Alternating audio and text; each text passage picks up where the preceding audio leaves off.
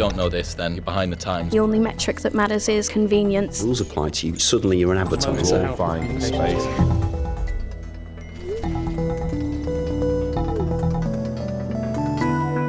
This week on Social Minds. Talking about football, talk about Great British Bake Off, have that cheeky sense of humour that, people in Britain and Ireland do love. We spoke to John Hutchins, who is KFC UK and Ireland's social media executive. KFC, of course, needs no introduction. Not only is their chicken best in class, but the brand has gained notoriety for its witty jokes and quick comebacks on Twitter. Yes, with major press coverage for KFC's tweets and the infamous Rate My Plate campaign under his belt, it's fair to say John knows his onions when it comes to branded humour on Twitter. In this podcast, we got under the skin to discuss how a social-first idea became a national TV ad campaign, why you should start asking KFC for fantasy football tips, and the dangers of launching your vegan range at midnight on New Year's Eve. They're scrolling on Uber Eats, delivery, whatever, they see KFC, it brings them very much to the front of mind. That's what we do. That's how we justify our existence. Well, there's some more coming up.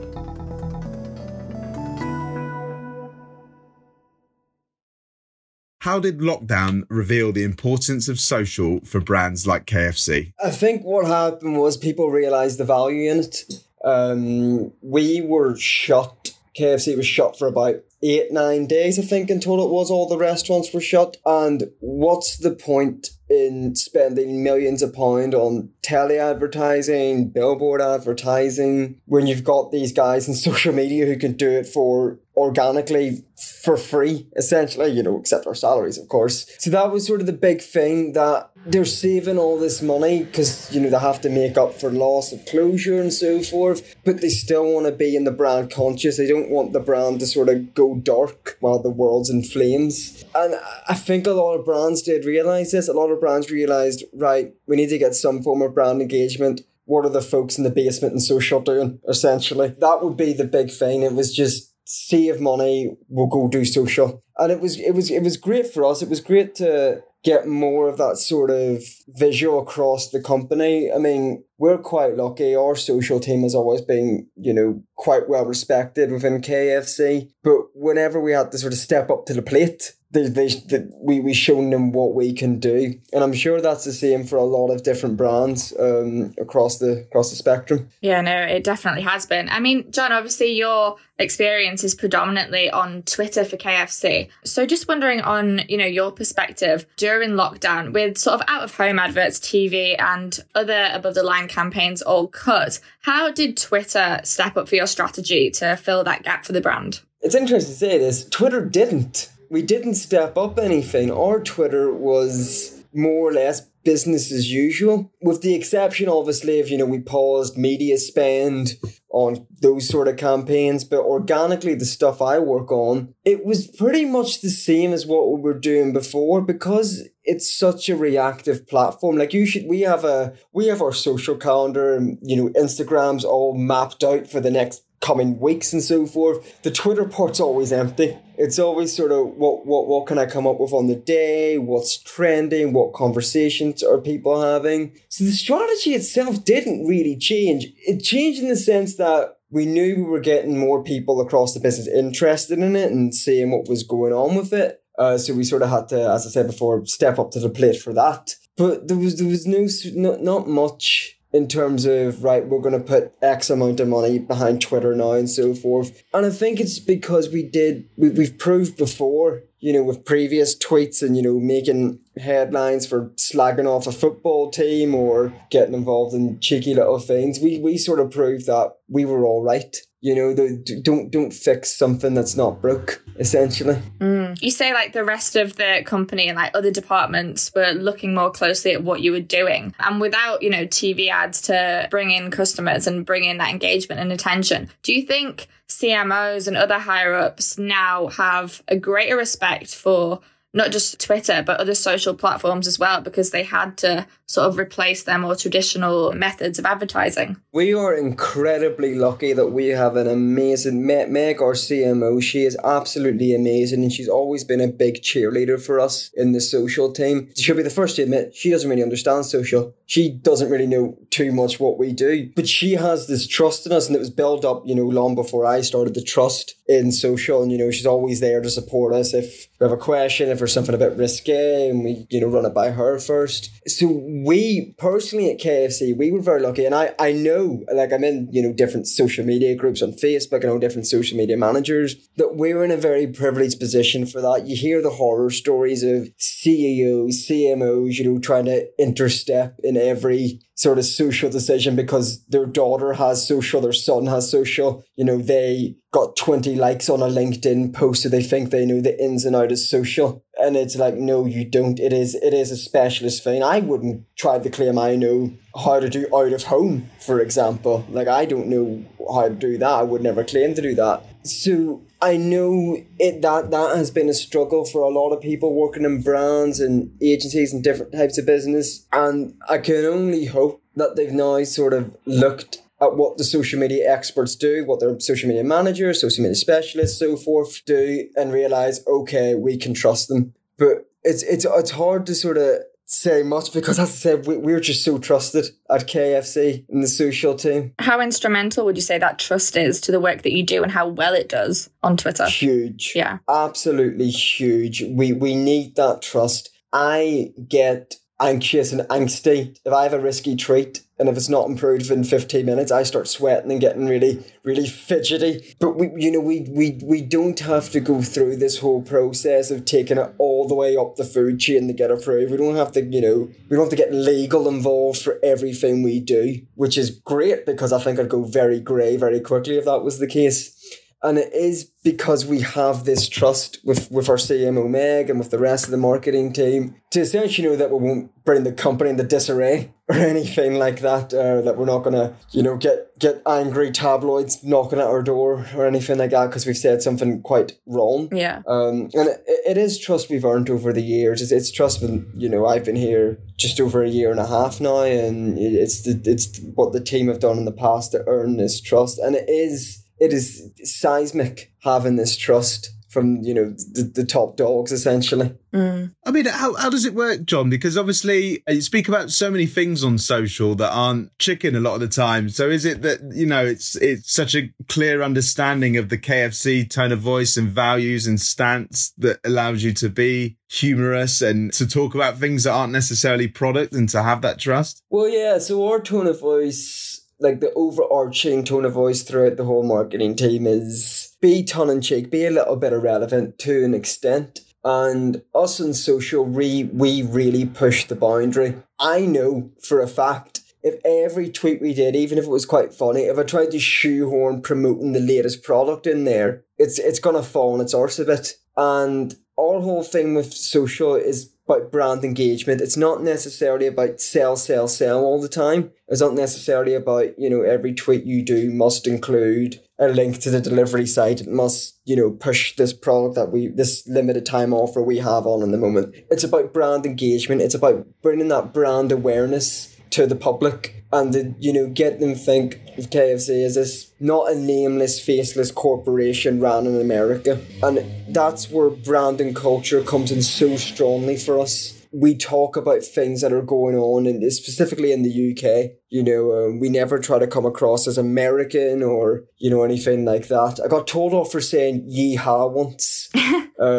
As a piss take, and they were like, no, don't say that. So they're very cautious of that. And it is, talking about things that the British public are talking about football, talk about Great British Bake Off, have that cheeky sense of humour that, people in Britain and Ireland do love. And in terms of, food contests, I suppose a great place to touch on is the KFC Rate My Plate campaign, which I'm sure you'll be able to explain better, John. But this was essentially something that became really, really viral throughout lockdown, and especially on Twitter, where I think people were doing their own sort of takes on KFC because obviously stores were closed and stuff. And what I found impressive about that was how it turned into an acclaimed TV campaign. And that was like, I imagine it blew a lot of people's minds because we often see TV replicated on social, but social replicated on TV bar hashtags and stuff isn't really as common. I'll be honest with you, it blew my mind as well. I did not expect it to blow up in the way it did. Essentially, it was born from, we got one or two people sending in their homemade KFCs. And then a couple of like different people had sort of essentially the same idea of, oh, you know, we should encourage people to send them in, sort of thing. We weren't quite sure what to do with it. And then we'd talk about, okay, rate my KFC, and I had to think, and people really love to get roasted on Twitter for some reason. I don't know about you guys, but I'm very delicate. I wouldn't want someone tell me this chicken I made is shit. I'll probably have a little cry if I did. But it's what people like, and I'll never claim it was it's a wholly original idea, because it was born off Gordon Ramsay. Every now and again he would, he never did it as a campaigner, but I think he did it recently as a campaign for TikTok, actually. Yeah, he has. Yeah, I should probably watch that. But I just sort of had the idea, like, people quite liked it when Gordon Ramsay took the piss out of people's food. I quite like taking the piss out of people. Let me take the piss out of their food. It's a win-win. Exactly, yeah, exactly. And I'll not lie, at this point I was very bored. And I was just sort of sitting on my own in the flat, and there wasn't too much going on. And I was like, oh, you know what, I'm getting a bit angsty now. I'm going to attack. And the way it worked is we made it very clear, that I'm more Gordon Ramsay than Mary Berry. I think the copy was. So, people knew what they were getting into. And again, it just sort of was an example of pushing the boundaries. I made a Rizla joke, saying that the skin had the same consistency as a wet blue Rizla. Ew. And that was just, like, we sort of got away with that. I sort of went off my back and did that one myself. Didn't ask anyone for that one. Thought, nah, this is going in. And, there was Tiger King references. There was a really niche Futurama reference as well, which was one of the better performing ones we did. But yeah, it just blew up. And none of us I went into it thinking a bit, right, I'll do this. Because I had annual leave booked off the next day because I was stupid and booked annual leave for lockdown. I had annual leave the next day, and I thought, right, well, I'll do these and I'll let the rest of the team sort of go on. I ended up getting bloody hooked. I ended up working the next 2 days just because of how much was coming in, how well it was being received. And I think it got something like 100% engagement rate. That is insane. It's ridiculous. I kept crunching the numbers. I got about 4 or 5 different people to check the numbers. It's like, how is that possible? Do you think because it's something that you enjoyed so much and you found so funny, and because you're on the KFC Twitter, on the front lines of the brand every single day, is there sort of a comfort, or do you feel like secure being able to post these things reactively just off the back of what you like, because you feel like you know the brand so well, and I guess maybe the people who follow KFC are probably going to find it funny as well? I think that's exactly what it is, Eve. It's like, the sense of humour on Twitter is essentially my sense of humour. Because my boss, Josh, he's the one who sort of developed all this social strategy and, how the tone of voice came across. And, he'll be the first to say as well, was sort of Twitter needed a bit more love. And then I came in and I have the exact same sense of humour as my boss. And I think that's what helped me get the job in the end. Because it was just this continuation and having someone who's, exclusively on Twitter. And yeah,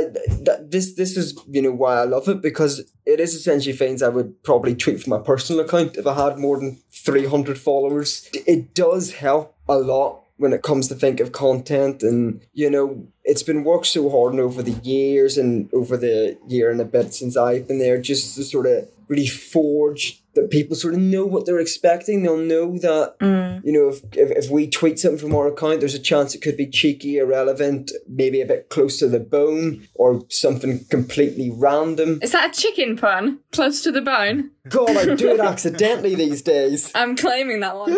But John, going back to KFC's Rate My Plate, obviously a massive part of it, as Theo mentioned, is the fact that it was then turned into that massive TV campaign when KFC reopened. Do you think that sort of laid a foundation for you guys for greater collaboration between the digital advertising departments and social media? I mean, traditional and social media, sorry. I think the proof will be in the pudding the next year or so. I think it's too early now. I think because obviously of all this going on, I understand why, like, the advertising and retail team, for example, playing it a bit safer. I think it has shown, that there is definitely scope for collaboration. Yeah, because it works so well. But then I have the worry that because it was born from social, then it just so happened that it, they loved it. They thought, right, let's make it into a TV ad. I quite like the not complete autonomy sort of thing, but how we are on social, how we talk is still a little bit different than the likes of the TV advertising. I take the KFC account like it's my own baby sort of thing. I do get, if anyone says, oh, can you post this? I'm very much, if it fits, yeah, sort of thing, if it fits. So I definitely think there is scope in the future for more sort of crossover between social media and traditional advertising. I mean, we do it on paid spend, on our paid tweets, for example. A lot of the posts are similar to what goes on in the billboards, and the YouTube ads and TV ads to an extent. But as I said, it will be interesting to see in the next year or so when hopefully when we get out of this, fingers crossed, touch wood, that there will be a bit more collaboration between organic, social, and future campaigns. But who knows? That's it. It's I'd love to give you a definitive answer going, yes, we've planned this, or yes, we've had the conversations. But it's, I think, again, because Rate My KFC was just such a surprise hit. And obviously there was the problem with COVID filming, for example, and people being furloughed and so forth across the industry, that they just had to find something, and that was the perfect fit for them. And it's one of those things where we see many of these trends, and we really do sort of hope in terms of the fearlessness and other points that they do get carried on post-COVID and we don't just revert back to old ways. But one of the things I want to ask you about, John, is I'm not going to ask you to define the humour, because it's something that is almost like, we've talked about this before and said it's sometimes impossible. It's so innate and instinctive. But how would you say humour on social, particularly branded humour, how has it evolved over the years? Because it's like the furthest thing from slapstick, isn't it? It really is its own niche. It's a big, because I was at uni lad before KFC, so I've been like sort of in the social sphere for basically my whole career, all 3 years of it. But there definitely is a rise in people becoming more cheeky and funny, and Paddy Power always laid the marker down. Everyone looked at Paddy Power and thought, I want a bit of that. They've always been so humorous on social media, and I think because their main target is probably football fans, sport fans in general, people who bet, which probably I would speculate is a heavily male demographic, your mid-20s upwards, early 20s even. So they sort of had the sweet spot of having such a defined audience who enjoy that sort of funny, cheeky content, that they were a good one to start with. Everyone, when talking about QSRs like ourselves and Burger King and McDonald's, Wendy's is obviously the trendsetter, and Wendy's in America. We still get tweets to this day being like, oh, you've just copied Wendy's. And we're like, oh, Jesus, are Wendy's the only one allowed to be funny on Twitter? Thanks. They don't even go here. So you're starting to see braver and braver. Like Aldi did this 30th birthday celebration thing. That was quite funny. And you wouldn't think Aldi would be, being cheeky on social. Innocent's a great example. Innocent is I get really jealous of Innocent smoothies, because their social is down to a T. Like they very rarely tweet about smoothies or juice. And when they do, they're kind of taking the piss out of themselves for it. Like they're essentially anti-marketing their social posts, which is great. I love it. I wish, I have a hands up and say I wish we could be more like Innocent sometimes. And I think it is going to keep evolving. I do think more and more brands are going to start to take the lunge. When that happens, you sort of have to hope that people remember that we were, not the first or maybe even one of the first, but one of the, the very more consistent and so forth. Because if everyone's trying to be funny, if everyone's trying to take the piss out of the same things, is there a risk, do you think, that there could be oversaturation of brands trying too hard to be funny. Well, if John, like it says for you guys at KFC, the humour's based on what you find funny and what your boss finds funny. I think the ideal picture would be, you know, if every brand's a different personality, every person has their own sense of humour. So hopefully, you know, it wouldn't be too samey. But I agree, it is a risk and it can happen because obviously people follow marketers like you've said, Innocent, and the brands who did it well first. You know, that being said, when you see how good it can be, I mean, the press coverage alone from KFC's tweets should be enough to convince brands what humour can do. Why aren't more brands, as you say, taking the lunge yet? Well, because they have old structures in place. They've got, you know, social media is new marketing, essentially. I feel gross saying social media is marketing, but it is. It is new marketing, and we're very lucky at KFC, and Innocent would be the same, I imagine. Paddy Power would be the same, and, you know, Burger King as well, to an extent. That we have people at the top making decisions who understand social media is new marketing. It is not the same as TV advertising, out-of-home advertising, that sort of thing. And a good example is McDonald's. Their social strategy, I don't know if it still is, but it definitely was at one point, treat them like one of our team members. So that essentially meant they couldn't take the piss. Right. That's why anytime us or Burger King slagged off McDonald's, it was like kicking a poor puppy in a cage. Oh. We knew they couldn't bite back or anything like that. Let's just spill on industry secrets here. Jesus. No, we love it more.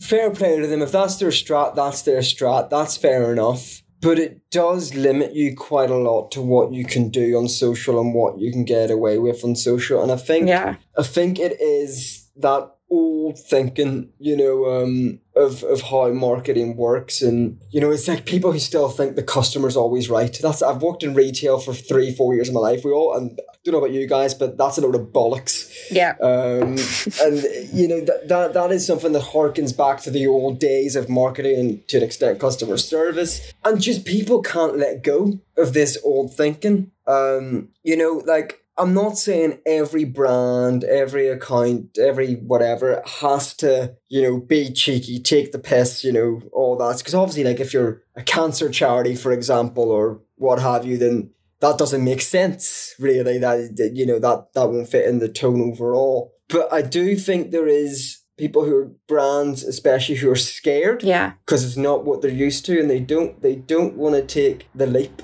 to do it. I know of a brand, and I was chatting to them, someone I know worked for the company, and it's as I alluded to earlier, they have to get every tweet through legal. They had to ask if they could use a GIF. They had to ask legal, are we allowed to? And it was you know, the wide-eyed man sort of thing, like the startled surprise sort of thing, that classic one from like feels like 50 years ago.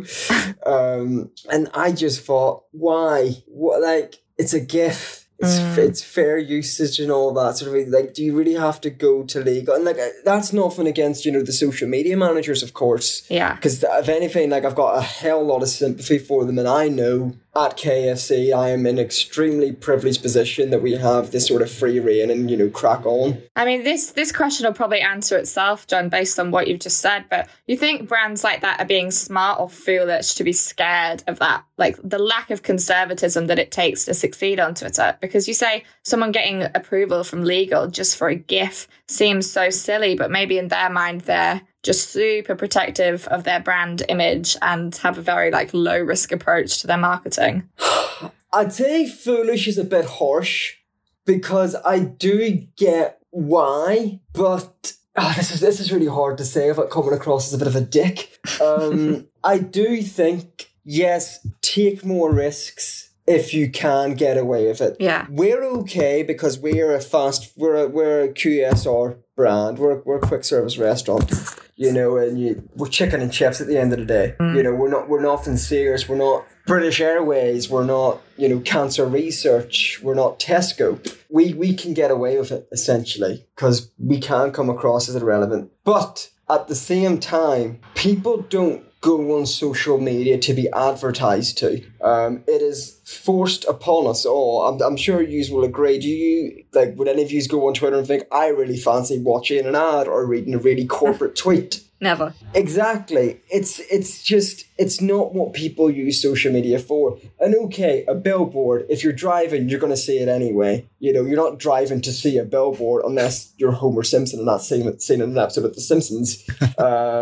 TV, if you haven't got Sky Plus or any sort of fast forward capability box or anything like that, you're going to just sit and watch the ads anyway while you wait for your program to start. People go on the likes of Twitter and on Instagram to, you know, stay connected with friends, to be entertained, to be informed of what's going on in the world. They don't want to be advertised to. So if your social account is just ad heavy, not even talking about paid ads, if your organic feed is just buy this product, use our service, people aren't going to engage with it. Yeah. And rightly so. Why would you? You know, no one's going to slap you in the back and say, great ad, mate, well done, I love this tweet. You know, I love being advertised your razor blade or your hairbrush. Thanks for that. I was just going to say, to go back to that question though, like you said, you know, there's a bit of empathy there, isn't it? There's to put things into context and to see if that fear is justified. I mean, in your opinion, what is the worst thing that could happen if you put out a tweet that was just a bit below the mark or just not received well, or, you know, and I'm not talking about being blatantly offensive and cruel, but just a bit touch and go that.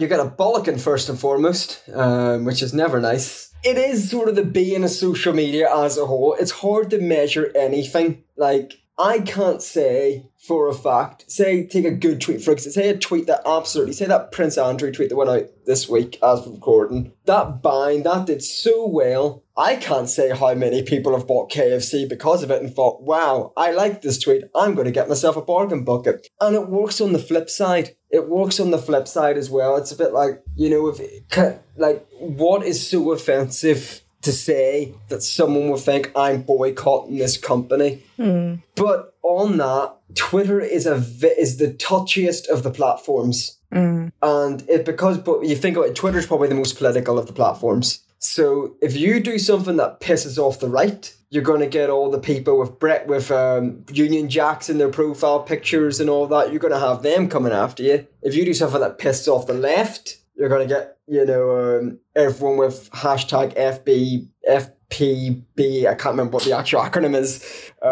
But, you know, you're going to get that sort of crowd after. It's like, take Yorkshire Tea, for example. That was awful what happened to them, just because and this wasn't even anything they did. It was just some Tory MP took a photo of himself with a big box of Yorkshire Tea, and, you know, their social media manager got an absolute hammering when it was nothing to do with Yorkshire Tea. Was the brand, were they accused of sending the politician the tea? Yeah, they were accused of partnering up with the politician, which wasn't the case at all. For a hashtag spawn. Exactly.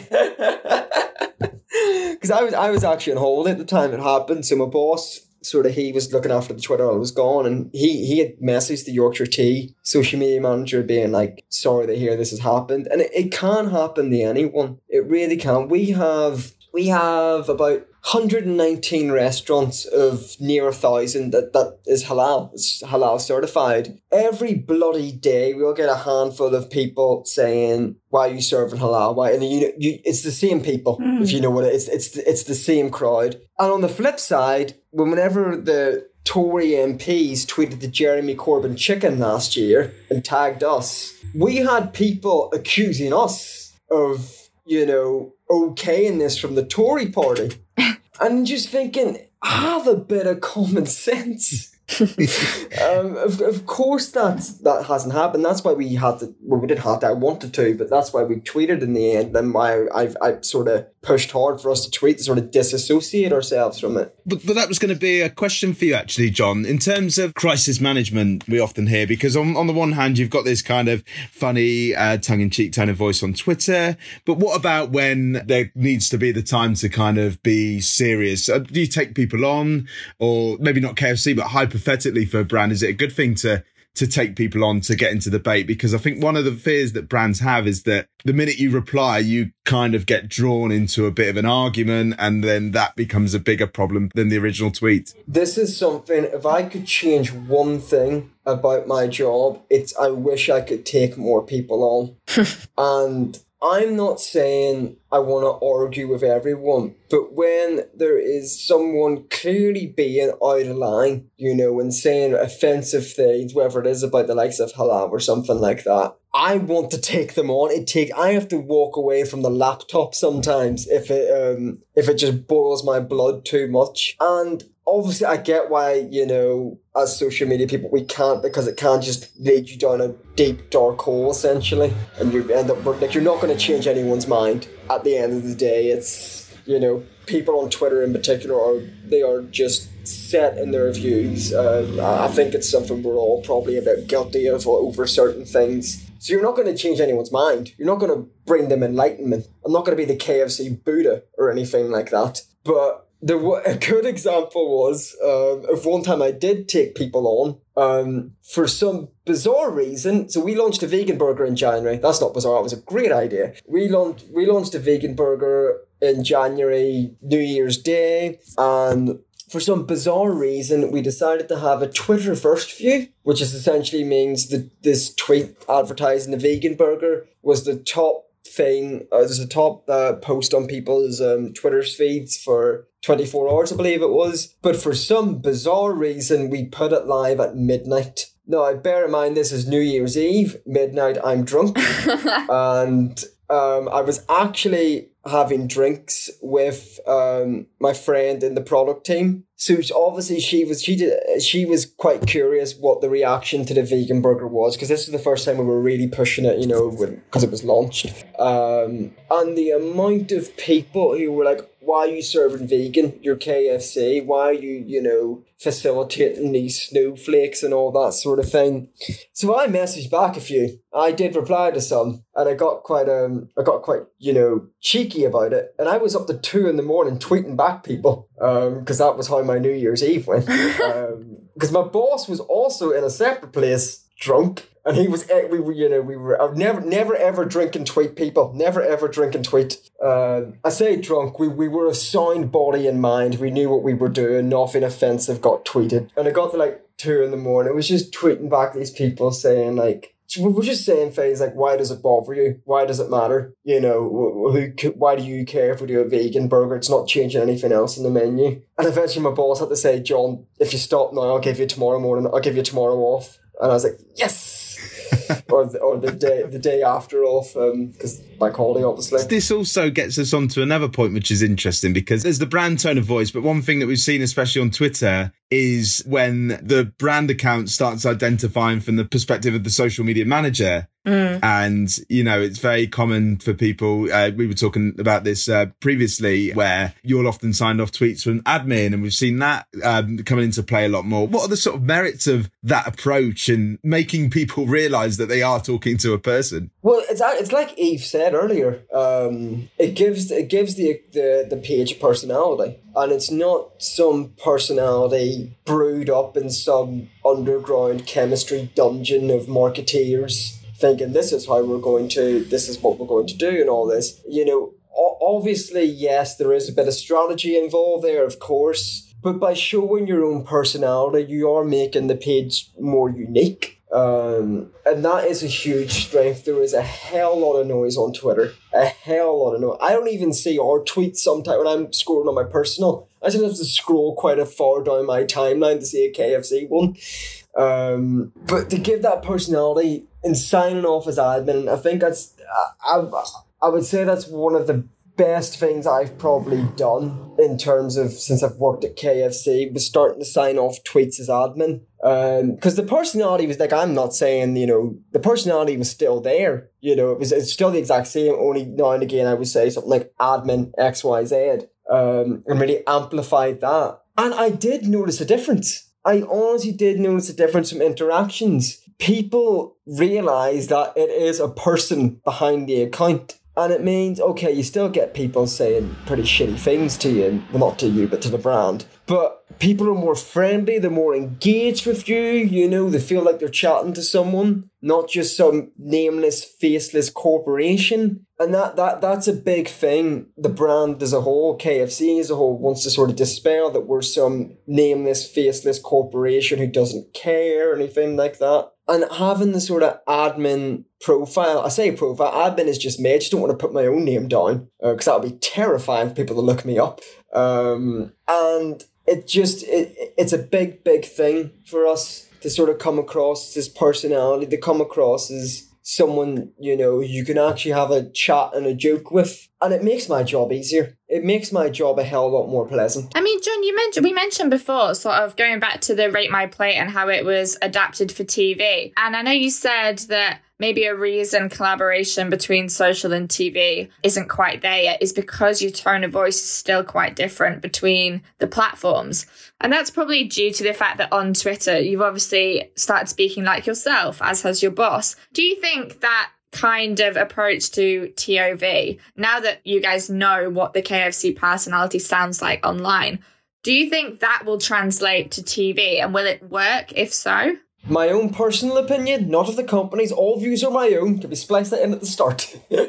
My own personal opinion is no, not completely, because Twitter works because of the engagement. Yeah. You know, I do my best not to just send a tweet and don't look at the comments or anything like that. I do try my best to sort of engage with the community. And you miss that on TV or out of home, unless you have some people shouting at their tellies, which doesn't sound too fun. I do think there is an extent, like I said, with the tone of voice, yes, of course, there could come a time in the future where it's more on par with social, the tone of voice for the likes of your telly advertising, your out of home. But it can't be exactly the same because you do miss out on the engagement and you do miss out on the community feel. And that is such a huge important thing to me on Twitter, is the community feel. Like, I'm under no illusions. I know we are a brand on Twitter. I know we try to flog chicken on Twitter. You know, I'm under absolutely no illusions. But I'm constantly striving to create more of a community feel on the page, to feel like people can comment under and have a joke. And I've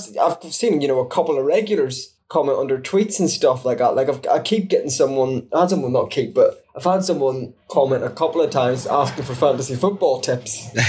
He's like, what did you know, James Rodriguez is injured this weekend. Who should I get in? And, you know, some brands would look at that and think, oh, that's not selling our product, or, you know, that's got nothing to do with us. But if you create this community feel, this sort of, and you keep engaging in a nice, positive way, or if, you know, a funny way, not necessarily nice all the time, but in a funny way that sort of keeps people coming back for more, it does mean KFC is going to be front of their mind. When they're thinking, what I want to eat tonight, if they're scrolling on Uber Eats, delivery, or whatever, they see KFC, they think, oh, well, you know, I quite like KFC. It brings them very much to the front of mind, and that's what we do. That's how we justify our existence, essentially. Yeah, no, it's a good argument. I mean, it's that positive association. Someone might look at it and say, okay, well, this isn't pushing product, but it's building relationships, and that is what most brands claim to want to do on social. Exactly, and this is what KFC as a whole is doing very bloody well. From like the people above, you know, in the wider marketing team, they realise this. You know, as far as I'm aware, like it was a long fight, and you know, it's something we're still, you know, trying to fine tune and so forth. But they've really bought into it, and that's just amazing for us. Oh, proof is in the pudding, or the chicken. Exactly. John, probably a good thing to talk about is, it sounds like a lot of what we're touching on as well is attribution and the value of things and whatnot. And something that's been quite common to say, and we'll get over it sometimes, is that vanity metrics are no longer important. So when we say vanity metrics, like likes, shares, retweets, does the virality you guys receive on Twitter and the impact that may or may not have sort of blow that theory out of the water, really? This is where I become a massive hypocrite. I personally, again, my own personal view, and I know this going to be good to get your guys' thoughts on this as well. It sort of goes against what a lot of people do tend to think based on, you know, the social media groups and the people I talk to who work on social media think. Like, impressions. What is an impression? It showed up on someone's feed, right?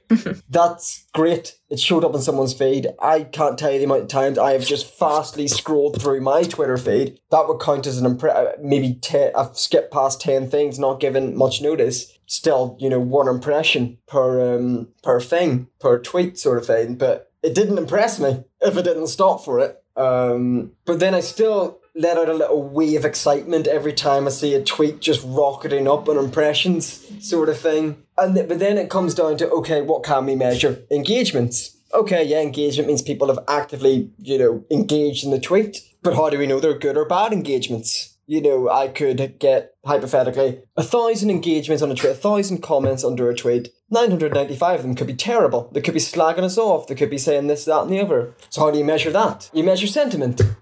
Anyone who claims they can accurately measure sentiment is a filthy liar, in my eyes. It's just something that's not quite there yet. It needs fine-tuning still to accurately portray sentiment. So it does come down to vanity metrics, as you say, Theo. I think what it does come down to is to sort of say to the wider team who don't understand social, 10 million people saw this tweet. That's good. That's good. 10 million people saw it. That's great for them. Otherwise, you pay 10, 15,000 quid to sort of get that much views if you're doing paid media on Twitter. So you go, saved you 15 grand. And I think you do need to measure it somehow. Otherwise, it comes back to, how do I justify my existence? And I do think getting in the press is a big thing. If I have a tweet that, makes it into the press, and that's bloody amazing, that is a good way to showcase it, because obviously if it's in the press, it's going out to more people. I think the best one I got was, I made a tweet about Gareth Bale, and it got published on the Marca website, which is a Spanish newspaper. It's huge. For Real Madrid. It's big. I think it's Spain's number one, possibly. And obviously, you show it off and go, look what we're doing. We're going continental. It'd be good to get your guys' thoughts on this, about vanity metrics. I kind of agree with you. I think it's good to get those numbers, like you said, to justify it to, your bosses, your higher ups, and to your clients, and make sure they all know that you're on the right track with what you're doing. And it is a good feeling when, a tweet does really well, blows up, and you manage to get some press coverage off the back of it even better. My only problem with it is when people start creating content solely with the purpose of going viral. And that's when I think they let the quality slip,